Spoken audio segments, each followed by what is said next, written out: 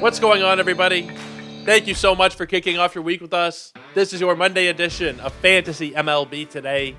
We are a Sports Ethos presentation, of course, and I'm your host, Joe Orico. You can find me on Twitter at JoeOrico99 and also at Ethos Fantasy BB, ETHOS Fantasy BB. That's where we post out all of our new podcasts, articles, different news and notes. Everything that we got going on the baseball side, you guys can check out at Ethos Fantasy BB on Twitter and also at sportsethos.com. The website, you guys can go and hover over the MLB tab or over the premium tab. You guys can get one of our lovely passes, whether it's a fantasy pass, a DFS pass, a wager pass. We got a ton of different options. We also have some free stuff going on. And every article we post on the baseball side that does have a paywall, there is always a free preview. So even if you're not somebody who is a subscriber, you can still check out our content and see if it is something that you want to go ahead and invest a couple bucks in. It's very affordable. I believe the fantasy pass is $5, maybe $6 a month, and you get access to all of our major sports in there. So take a look there at sportsethos.com over the MLB tab or the premium tab. Guys, we're going to recap a couple things that happened over the last couple of days. Really kind of a quiet weekend, which is good. With all the injuries that we had seen so far to start the year, it's kind of nice to have a quieter weekend. There's still a couple of injuries that we are going to talk about because, of course, it's not a perfect world. But there was not really as much as we have had to deal with so far over this past weekend. The way it had been projecting out, you would have thought a couple more players would have gone down. But so far, I mean, there's a couple of guys we are going to get to that did go down, but it wasn't the big name brand that we have seen go down so far. So we are going to talk about some of those news and notes. Of course, I'm going to go over my notes from Twitter that I had from yesterday's games. We are going to look at some two-start pitching options and some streaming options for tomorrow in general. And we are also going to take a couple of your questions. I did a little bit of a mailbag over on Twitter, so you guys can usually see those about once a week. I'll do a question on Twitter that I will bring over to the pod. If you're interested in having your own question heard, go ahead and follow me there at Joe Orico99. But let's start out here. Logan O'Hoppe. This one stings. I had Logan O'Hoppe in a couple of leagues. Somebody that I was fairly invested in once we knew he was going to be at the big league level. Logan O'Hoppe is going to be out 4 to 6 months with the torn labrum. This one seems for sure, because I saw some reports that said it was likely he was going to be out, and that's where you're kind of questioning it. But from what I am seeing here, he is going to be out for pretty much the rest of the season here. When you're talking 4 to 6 months, at this point, you have to figure he's a drop everywhere, right? Even if we're looking at 4 months, that's like the end of August where he'd be coming back. And, you're going to hold him for that long? I don't really know if you are. In a one-catcher league, there's really no point. In a two-catcher league, I understand wanting to hold on just because there's just so few options on the waiver wire. If you have unlimited IL, I suppose you could. But he'd have to meet the shorter end of this timeline for it to really matter at all for fantasy purposes. So I think Logan O'Hoppe, unfortunately, he is going to have to be a drop in all formats. I dropped him in a league yesterday in an NFBC two-catcher league. That's where there's no IL. So with no IL, you don't have a choice but to drop him. If you have unlimited spots, I guess I could see the argument to be made. If you want to hang on, I guess. But you're going to need that IL spot. You probably already do, the way, like I alluded to earlier, the season has gone so far for a lot of fantasy managers. You probably don't have the luxury of just having a bunch of extra IL spots. So he's likely a drop pretty much in all formats, unfortunately, for Logan O'Hoppe there. Let's talk Garrett Mitchell. Now, this one is a little more gray at this point. Garrett Mitchell, they are saying that he is maybe done for the season. He may require season-ending surgery. At this point, he's on the 10-day IL with shoulder inflammation. He could be facing season-ending surgery. He had an MRI that had significant damage. I think this is probably not good. Now, he is going to have a second opinion, so I think maybe if you're still holding on to him, you might just want to see what the verdict is here. Maybe the second opinion is not as bad. Maybe no, it's just, a few weeks on the shelf with something. I'm very far from a medical expert. From what I'm reading here from the RotoWire update, he is going to have a second or possibly even a third medical opinion on the matter. So where you are holding on to Garrett Mitchell, I think regardless of your league size, he's probably somebody that I would still be holding on to, Is he going to have game-changing potential in your shallow formats? Probably not there. If you want to move on in a 10-team league, still I would probably just see what's going on. I mean, maybe he's a fringe guy in a 10-team league anyway, but I'd probably just wait and see what the verdict is here because we know there's good power potential, there's good speed. He's not going to hit for a crazy high average, but it could be somewhere reasonable, 240, 250. So far, he's been 259. So it can be a reasonable batting average with a decent little power speed mix. I would caution just dropping him unless you really need the spot because I would just want to see what the exact verdict is here on Garrett Mitchell before I'm really ready to move on where I still have him. I have him in one league. I'm in a 15-team league, and I am not making a move on it just yet. And it's a weekly moves league where you have weekly transactions. It's the NFBC league. And I figured I would just hold off and see what exactly the news is going to be here on Garrett Mitchell. Let's talk Nate Pearson. He is going to be coming up to the big leagues. This one is interesting. We've talked about Nate Pearson a few times over the course of the offseason. We've talked about Nate Pearson a lot in the baseball world over the last few years. We know the prospect pedigree there. He was expected to be a top starting pitcher. It's not going to happen at this point. We talked with Keegan Matheson, who's a Jays reporter for MLB.com. He was on the show. It was right before the season started, and we were talking about Nate Pearson. And he said there's just no chance that Nate Pearson is going to be a major league starting pitcher at this point. He is going to be he is going to be a relief pitcher, and that's just okay because the way that he is able to strike out batters is just absurd. At this point in AAA, limited sample size, he has a 45% strikeout rate. Now, he's still walking way too many batters. It's a 14% strikeout rate, but I think he is somebody down the line where there is potential for him to be a big-time asset in fantasy as a closer. I don't know. I really doubt that the Blue Jays are going to give him a chance to be a closer this year. There would have to be some catastrophic event where Romano's hurt, and I don't think they would even go to Nate Pearson directly after. I think it would probably be more of a Yimi Garcia kind of situation maybe, or a Swanson. I don't think that Pearson would be the guy that they directly turn to, but I think that because of the ability to strike batters out, I think that there is still potential there for him to be an arm. Tyler, Backpick Fantasy on Twitter, who is one of our contributors at Sports Ethos here on the baseball side, he always talks about the value that there is in rostering a couple of relievers who have a high strikeout upside, and we know Pearson has that, who are also able to give you pretty solid ratios. Now, the ratios so far to this point in time with him have been kind of iffy at the big league level. He has not been solid by any stretch of the imagination.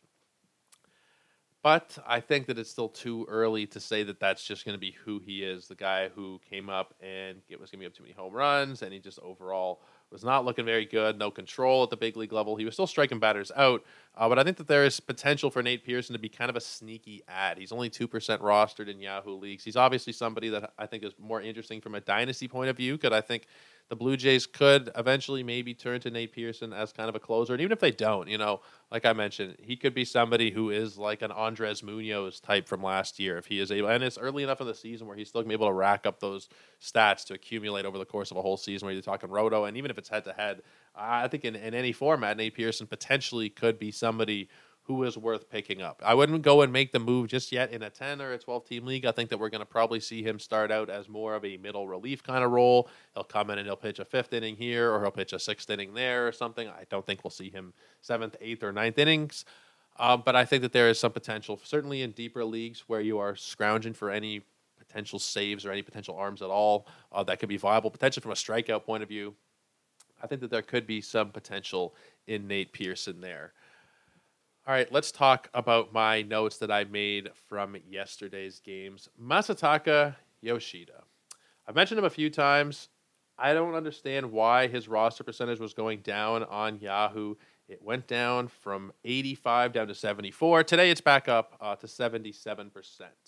It's still too low. We saw, and I mentioned this last Friday on the show, we talked about Yoshida because he had a good game.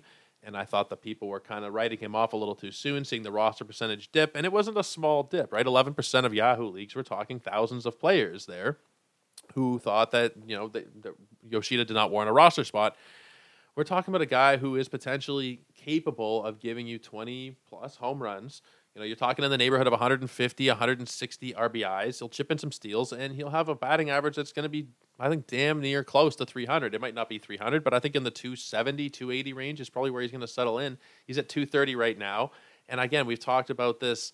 It's so early in the season. These numbers are still stabilizing, but he did have an 0 for 11 stretch there when he first came back off the, I don't even know if he was on the injured list or if he just was off for a few. I don't think he actually did go on the injured list. He just missed some time with a hamstring. But he was 0 for 11 there when he first came back. If you take away that 0 for 11, I'm just going to do this here. I didn't do this before. I'm just thinking about it now.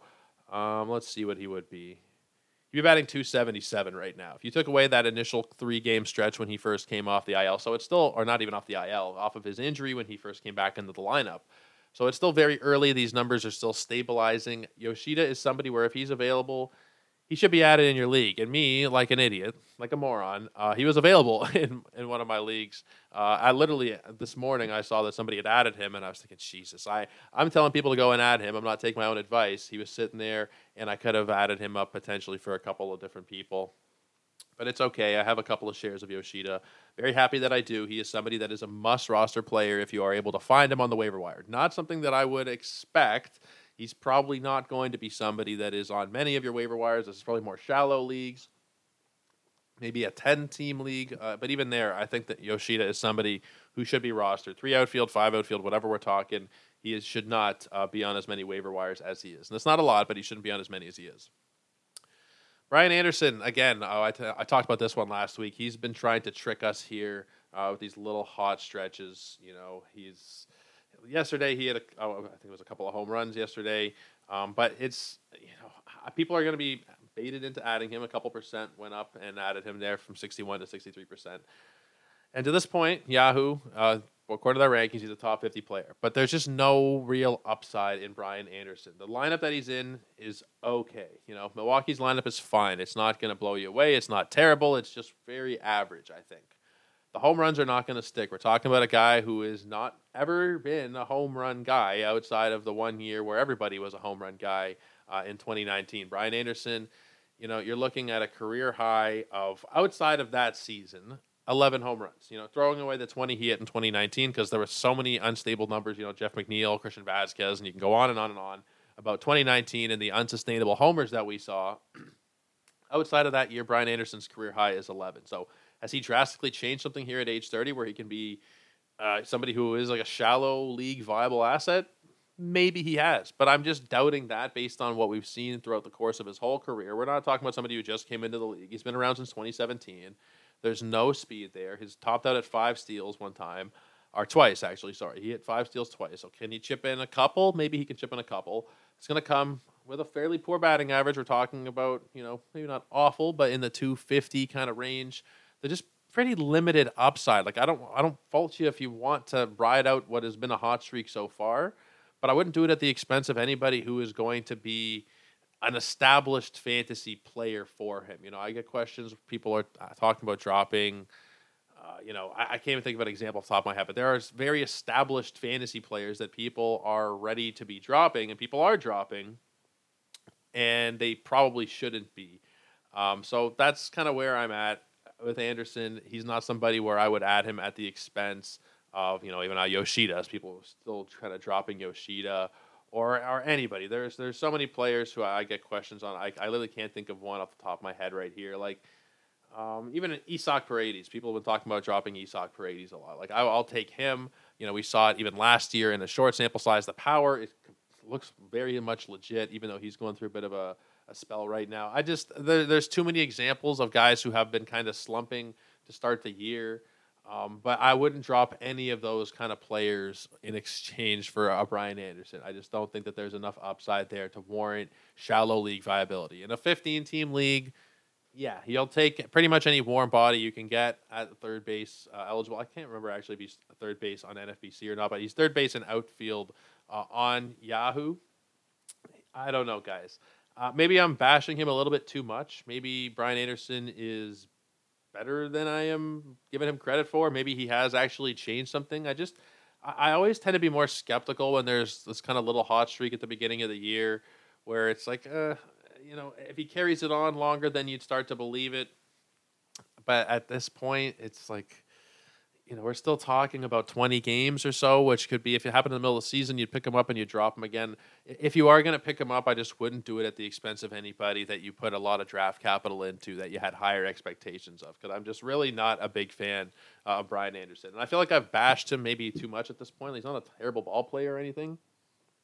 He just has pretty limited upside from a fantasy point of view, in my opinion. So not a big fan there, not somebody that I would go out of my way to go and add. Let's talk Brandon Marsh. He is somebody that I think I would be going out of my way and adding.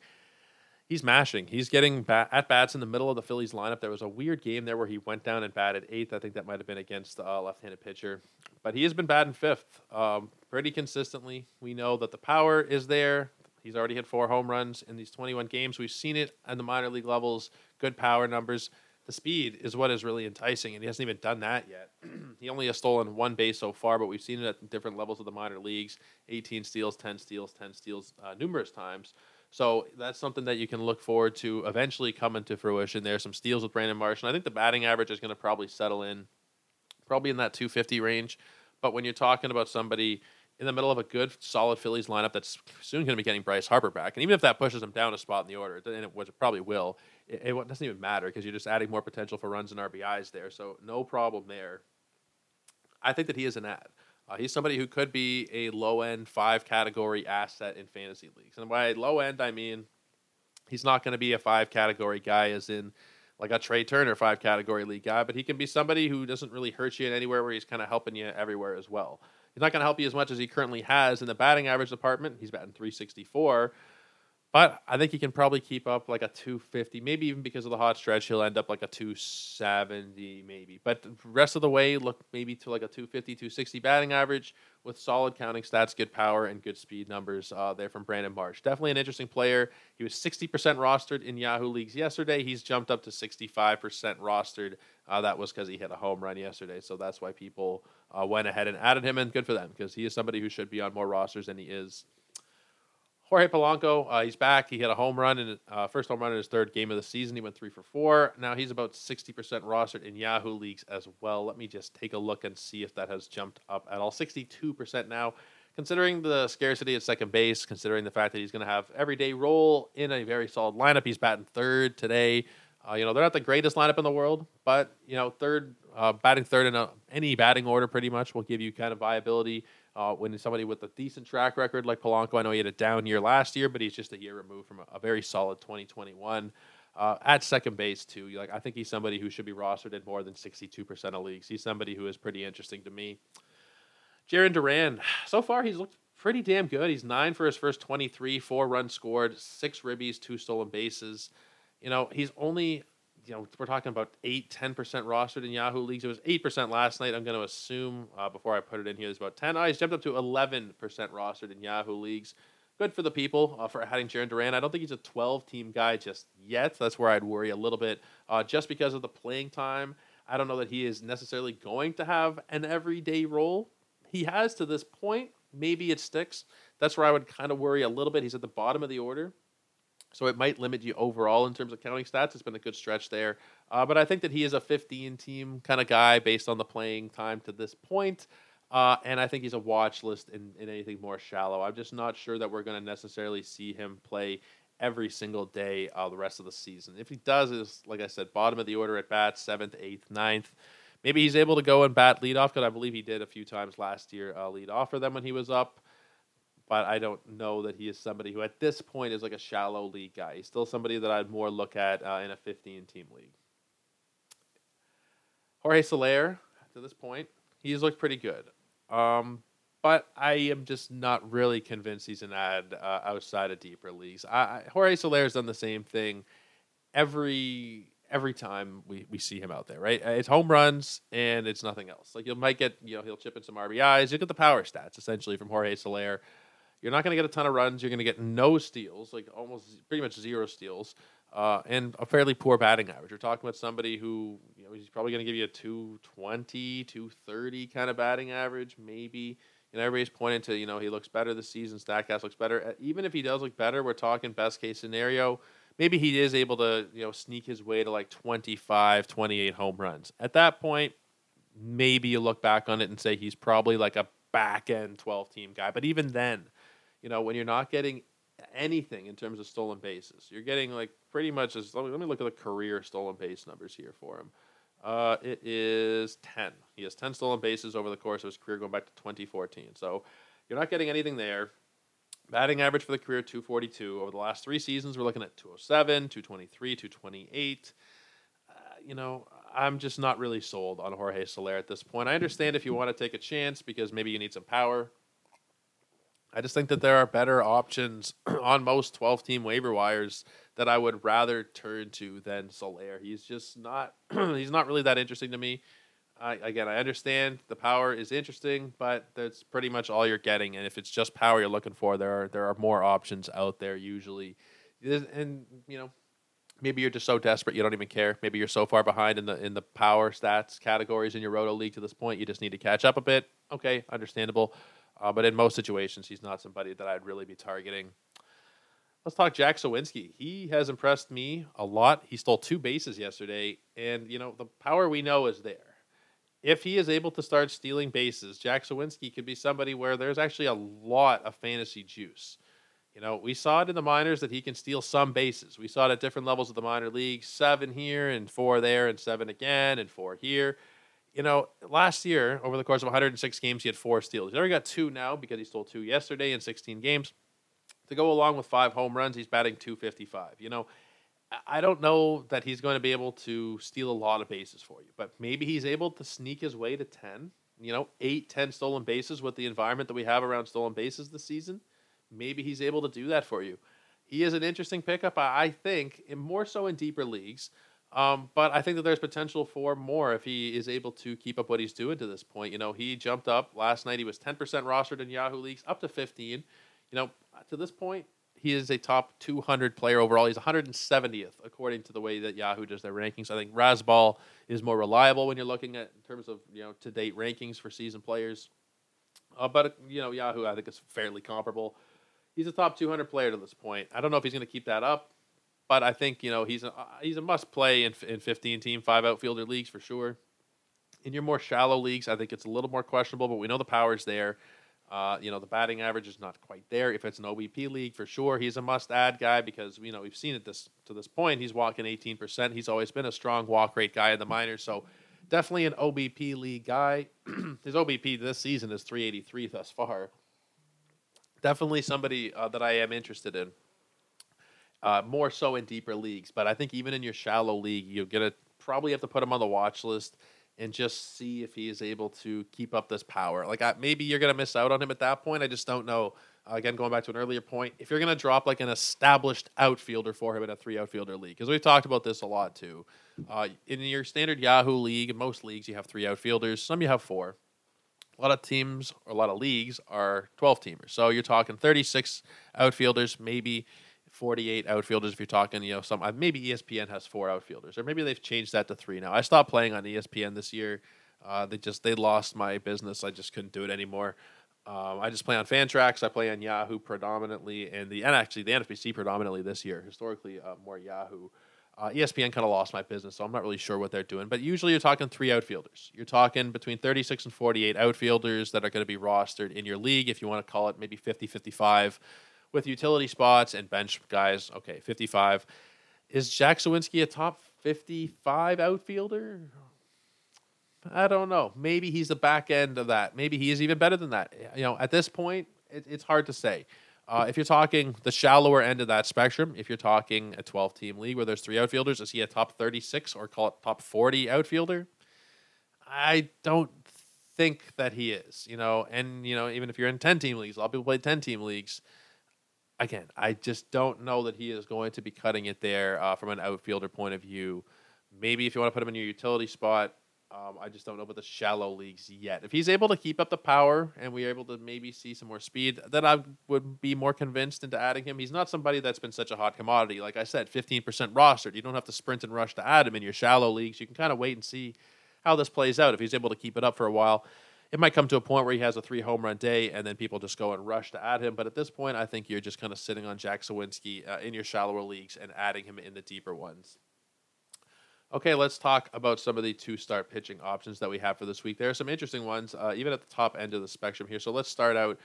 Let's just go through the vast majority of him real quick here. We don't have to spend too much time on some of the obvious ones here. Spencer Strider, he's a pretty obvious play. Miami and the Mets. Nestor Cortez gets Minnesota and Texas. That's beautiful.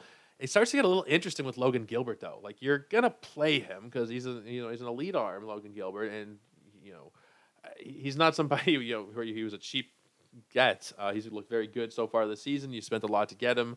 Granted, his last start was not the greatest against Milwaukee, but overall, you're talking about a guy with a 3.57 ERA, 28 Ks so far in 22 innings. He looked very good.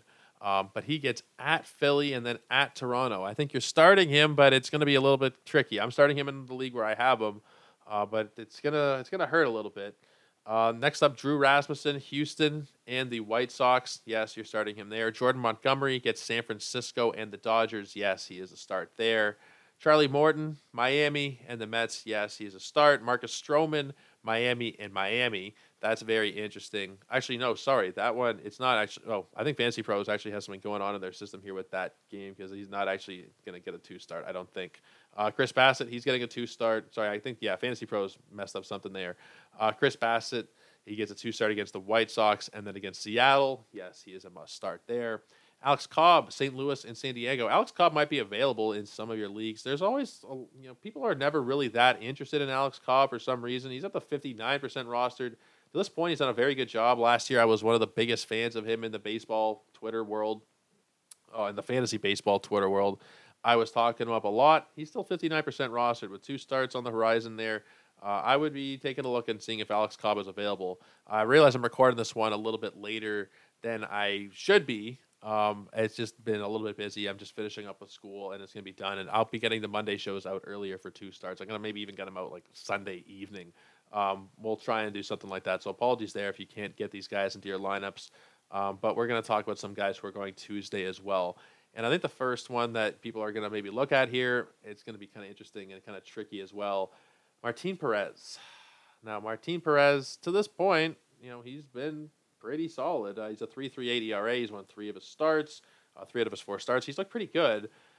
The matchups are at Cincy and then against the Yankees at home. That is going to be very tricky. I don't know that I would advise adding him. He's 57% rostered. I don't know that I would advise playing him or adding him in that situation. It is going to be kind of tricky. He starts tomorrow, so there's time to kind of think this one over. But for right now, I don't know that I necessarily want to be doing it. In a deeper league, you kind of have to be doing it. When you have a guy, I heard them talking about this on the Sleeper and the Bust. That's the Fangraphs podcast with Paul Sporer and Justin Mason. They were talking about this. If you have a guy who has a 2-start week, this specifically applies to weekly lineup leagues, and if you don't start him, then why are you rostering him, right? If he has 2 starts, but when they're both pretty rough, especially when it at Cincy to start the week, it might just be real bad, and then you have even if the second one's good, it might just and it's tough. The second one too is against the Yankees, so it's a real tricky one for me. I'm lucky enough that I don't have Martin Perez anywhere to have to make this decision, but I think I would lean on the side of caution and say you probably should not be using him there. Let's talk Justin Steele. I think that it's probably a foregone conclusion that he's already going to be rostered and started, but he's only 85% rostered in Yahoo leagues. It should be higher. He gets San Diego, and then he gets Miami later in the week. Justin Steele, big fan of what he did last year. So far, he's looked great. Not going to apply to many of you, but even if this is just a shallow league stream for you, let's say you're in an 8-team league, because that's pretty much the only place where I could see a guy like Justin Steele not being rostered. It's like an 8-team league. Then you can still pick him up as a streamer, and you get him for 2 starts here, San Diego and at Miami. So he is definitely somebody I would look at as well. That one is tomorrow. Bailey Falter, he gets Seattle, and then he gets at Houston.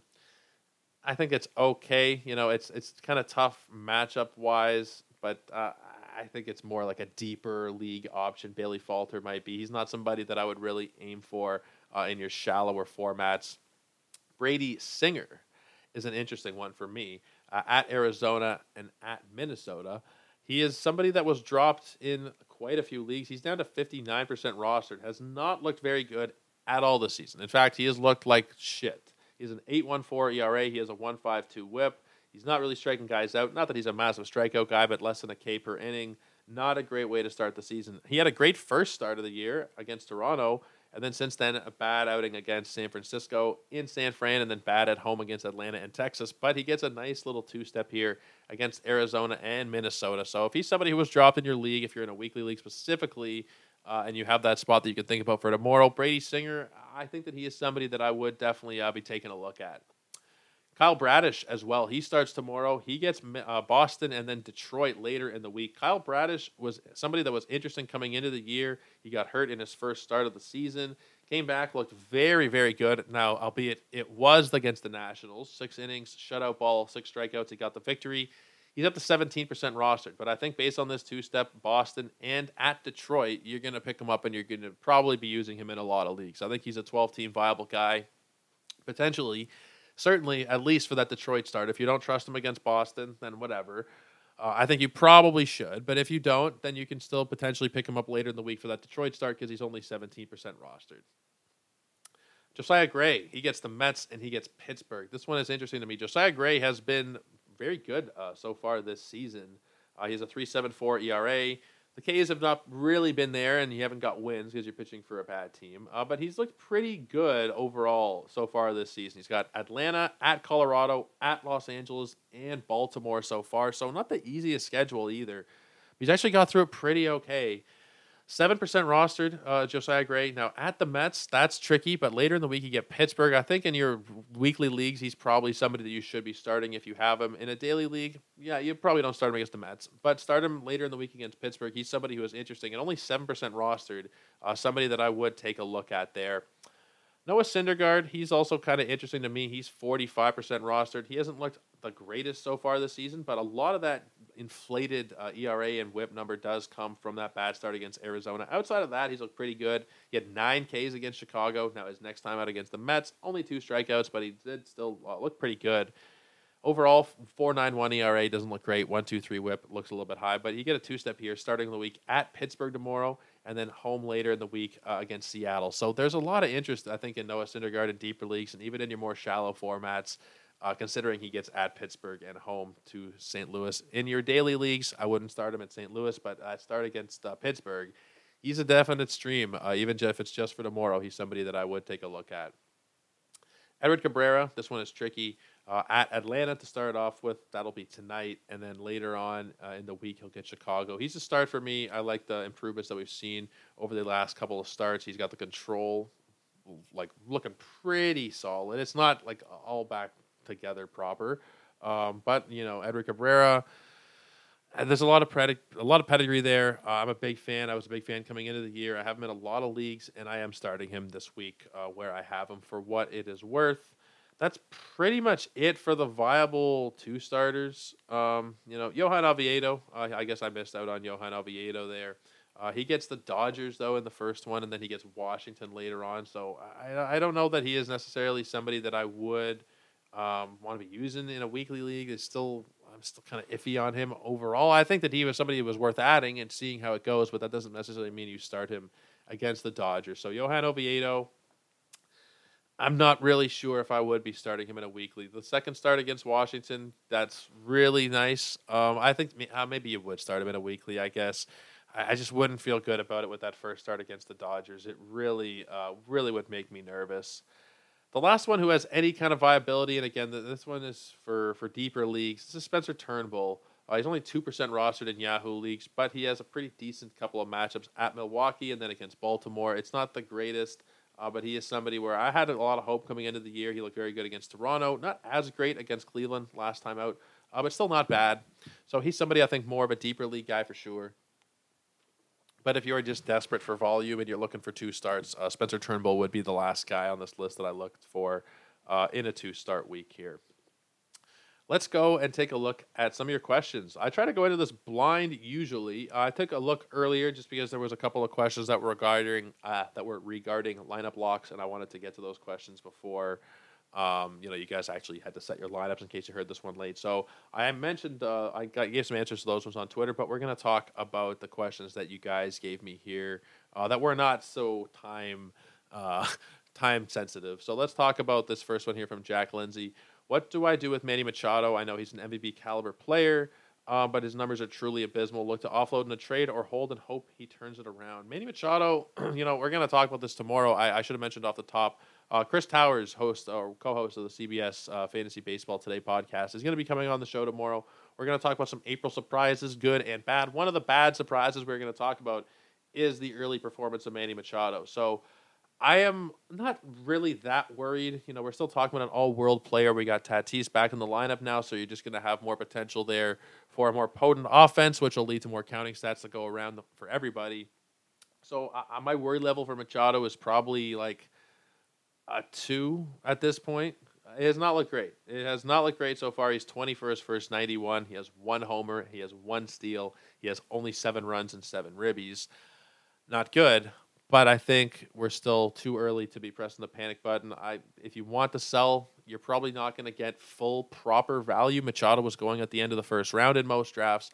I don't know that you're going to get back a similarly valued player right now based on the way that he has started out. So my advice for Machado, we'll see what Chris Towers has to say tomorrow. But for now, my advice would be to hold on to Manny Machado. I don't have really that high level of concern regarding him going forward. Sean is asking, I have number 1 waiver priority in my league, and someone dropped Logan Webb. Yeah, I would say so, unless we're talking a very, very shallow league, but I don't see a league where Logan Webb should be available. The strikeouts have been there this year, which is not something that we have seen from Logan Webb in the past.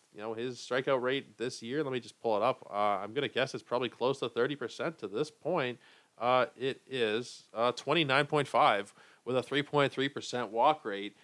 He's gotten a little bit unlucky. He's got the 4.40 ERA, but he has looked very good, I think, to this point of the season through a fairly, not the hardest schedule, not the easiest schedule, though, either. Started the year at the Yankees and then the White Sox, and then to the Dodgers. He faced Miami in Miami, and then he faced the Mets last time out and looked very good. I don't know why Logan Webb would be dropped.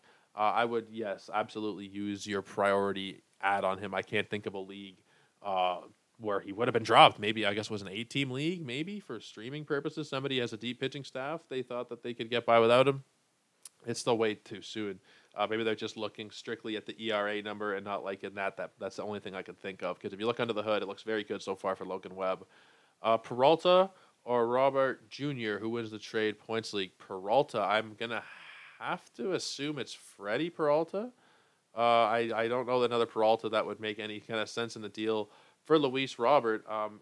Freddie Peralta is somebody that I like. He's somebody that has looked pretty solid to this point. I know his last couple starts have not been the greatest. Again, he is somebody who has faced a rather challenging schedule as well. Mets, St. Louis, at San Diego, and then Boston. He didn't look great against Boston, which is not the greatest sign. I'm still a fairly big fan of him, but you got to take Luis Robert. I think pitchers usually do have more value in the grand scheme of things in a points league. But I think Luis Robert, considering the upside there in terms of the 5 tools, the 5 I know that batting average doesn't really count in the points league, but you're still getting a lot of hits out of him. You got potential for a lot of steals with a lot of home runs. I would still go with Luis Robert there. I think that's a fairly lopsided trade, to be honest. I don't know why somebody would want to trade Luis Robert for Freddie Peralta unless they were really desperate for pitching. But Robert has been pretty okay this year. The batting average lower than we'd hoped for. But to this point, he's staying healthy, knock on wood, and he's looked pretty good to this point. Ryan Presley has been dropped in a couple of my Yahoo Roto leagues, which is kind of crazy, but still kind of not. I know what you mean. What is the deal with him this year? Passed over for Abreu for 2 save opportunities this weekend. Do I put a fairly high fab bid on him?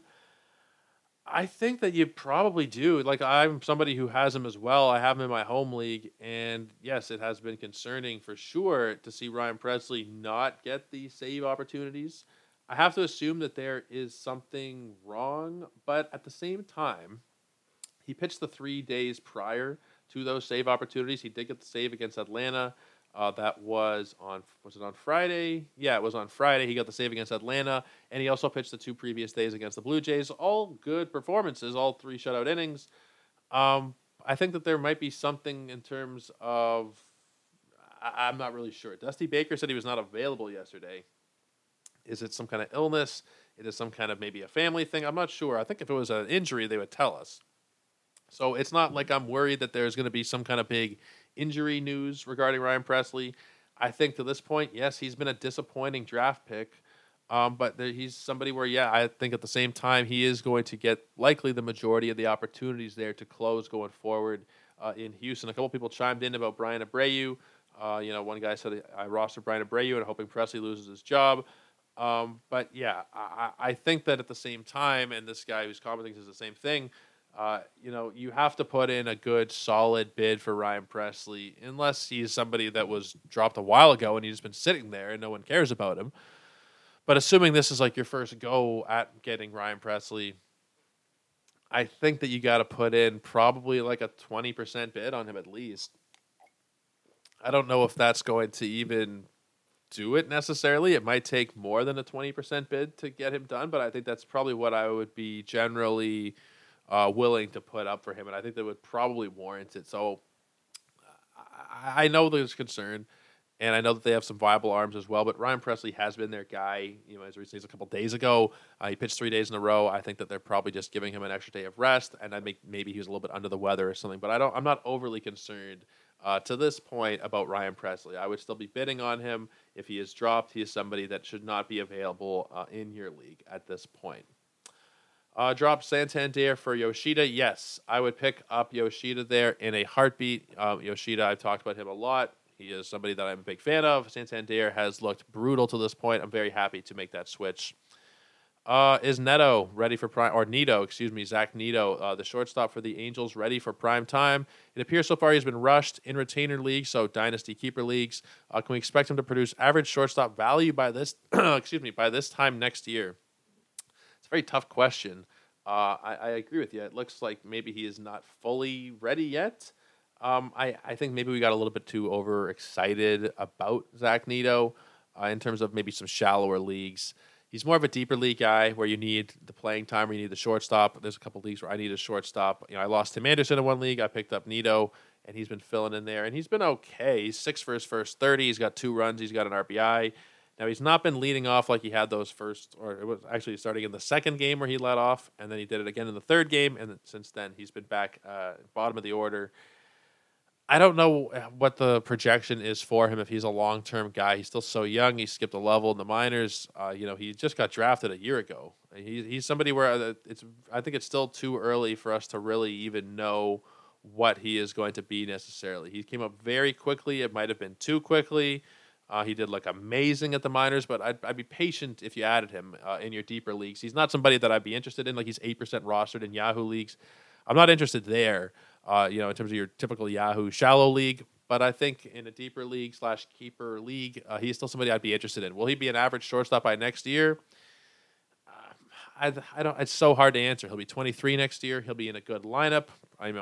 Who knows what the Angels will look like next year? Will they have Ohtani? Will they still have Trout? Will they have traded? If Ohtani leaves, will they keep Trout? It's kind of a wild card what the rest of the lineup will look like. But I think in terms of his development, you're looking at a guy who has potential for strong power, good speed numbers. He's shown good patience at the minor leagues. The walk rates are very solid. The strikeout rates are not crazy high, not crazy low. Good batting average potential. I think that he can be a very solid fantasy asset. I'm just not really sure of the timeline because of the way that he came up so quickly. I'm not sure if he's going to go back down. He likely will at some point, I would imagine. I'm still not really 100% sure about the timeline for Zach Nito. So answering about what he'll be in a year, it's very hard to say. But I am a fan. I do like what he brings to the table in terms of the profile. So far, it has not played out, but I think we're still looking at somebody who could be a good fantasy impact player, especially if they do end up putting him back at the top of that order, and he does have Ohtani and Trout behind him. They showed that they would do that. They had to show a willingness to do that as soon as he came up. Maybe we see that happen again. I think Taylor Ward may have been out for those games, but who knows? We'll see what happens there. He could go back up to the top. Maybe he doesn't, but he's an interesting player for sure. It's just very hard to answer what it will look like a year down the road. Last question I got here. What to do with Gunnar Henderson? Very popular question I've gotten. He's another guy we're going to talk about tomorrow with Chris Towers. He is on the outline. There's nothing you can do. You spent a top 100 draft pick on him in a lot of cases. Maybe you got lucky and got him outside the top 100. To this point, he has 13 runs. He has 1 homer, 1 steal, 3 RBIs. He's not looked very good at all. But I think it's still too soon to be pulling the plug, and it's still too soon to be trading low, to be selling low on him, because you paid quite a bit for him. Unless you're able to get something that's kind of similar value-wise, if you're getting a top 150 player back, then I'd maybe consider it. But for the most part, you're probably not going to be getting back somebody that is going to be worthwhile. The reason somebody would be trying to acquire him is because the price is going to be low. So I think you're holding on. I think you are still, maybe you're going to bench him. But I think for the most part here, still, you're holding Gunnar Henderson, right? It's still too soon to be giving up on a guy with his kind of profile. We saw it even in a short sample at last year at 116 at-bats. He looked pretty solid. Gave you 30 runs and RBIs put together. He gave you 4 homers. He stole a base, batted .259. There's a ton of potential there. He's number 1 prospect in baseball, or maybe he was number 2. I think he might have at one point been number 1. I can't remember how it worked between him and Carroll. But there's too much pedigree to give up on at this point of the season, I think. I think the Orioles lineup is better than a lot of people think, a lot of casual people might expect. I mean, to this point, they're 14-7. They've looked pretty good, even if it hasn't really come from the offensive numbers point of view. They're 6th in runs, they're 20th in hits, they're 19th in average. Yeah. They're 16th in home runs. They look kind of average if you just look at it like that, but they steal bases. They're 2nd in steals. They're kind of a nice offense, and I think Gunnar Henderson, give him time, he'll be more of a piece of that puzzle, and I think there's a potential for a lot of counting stats to go along with good power, good speed, and I think the batting average, it'll get better than what we've seen, 183. But I would say on the other side of that, if someone's trying to sell Gunnar Henderson in your league because they're sick of him or they're trying to drop him, then go pick him up or go and trade for them. Because if you can get him for a player who is fairly cheap at this point, then you should probably be trying to do that. I think that he's going to be a lot better than what we have seen to this point. Guys, that's going to do it for me, though. Appreciate you guys, as always, checking us out here on the show, subscribing and rating and review. Guys, if you rate and review the show, I would really appreciate that. It's very tricky to be seen in this world. There's a lot of podcasts, so anything you guys can do to help us out would mean a lot, and that would mean rating and reviewing the podcast, whether it be on Apple or Google, Spotify, wherever it is that you're listening that allows ratings and reviews.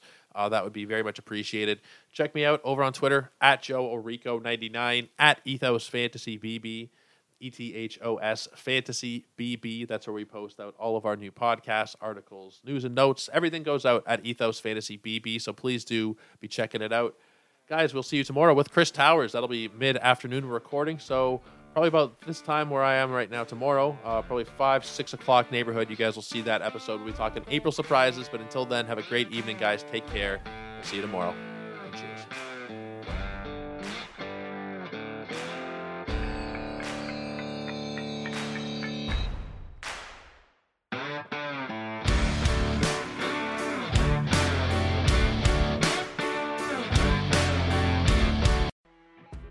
You know when you're listening to a true crime story that has an unbelievable plot twist that makes you stop in your tracks?